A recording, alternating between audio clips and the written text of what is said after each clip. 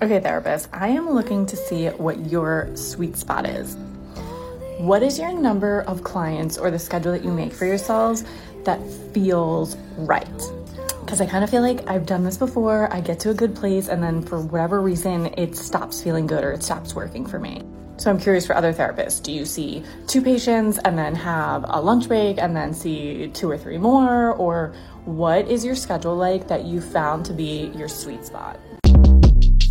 Short Cast Club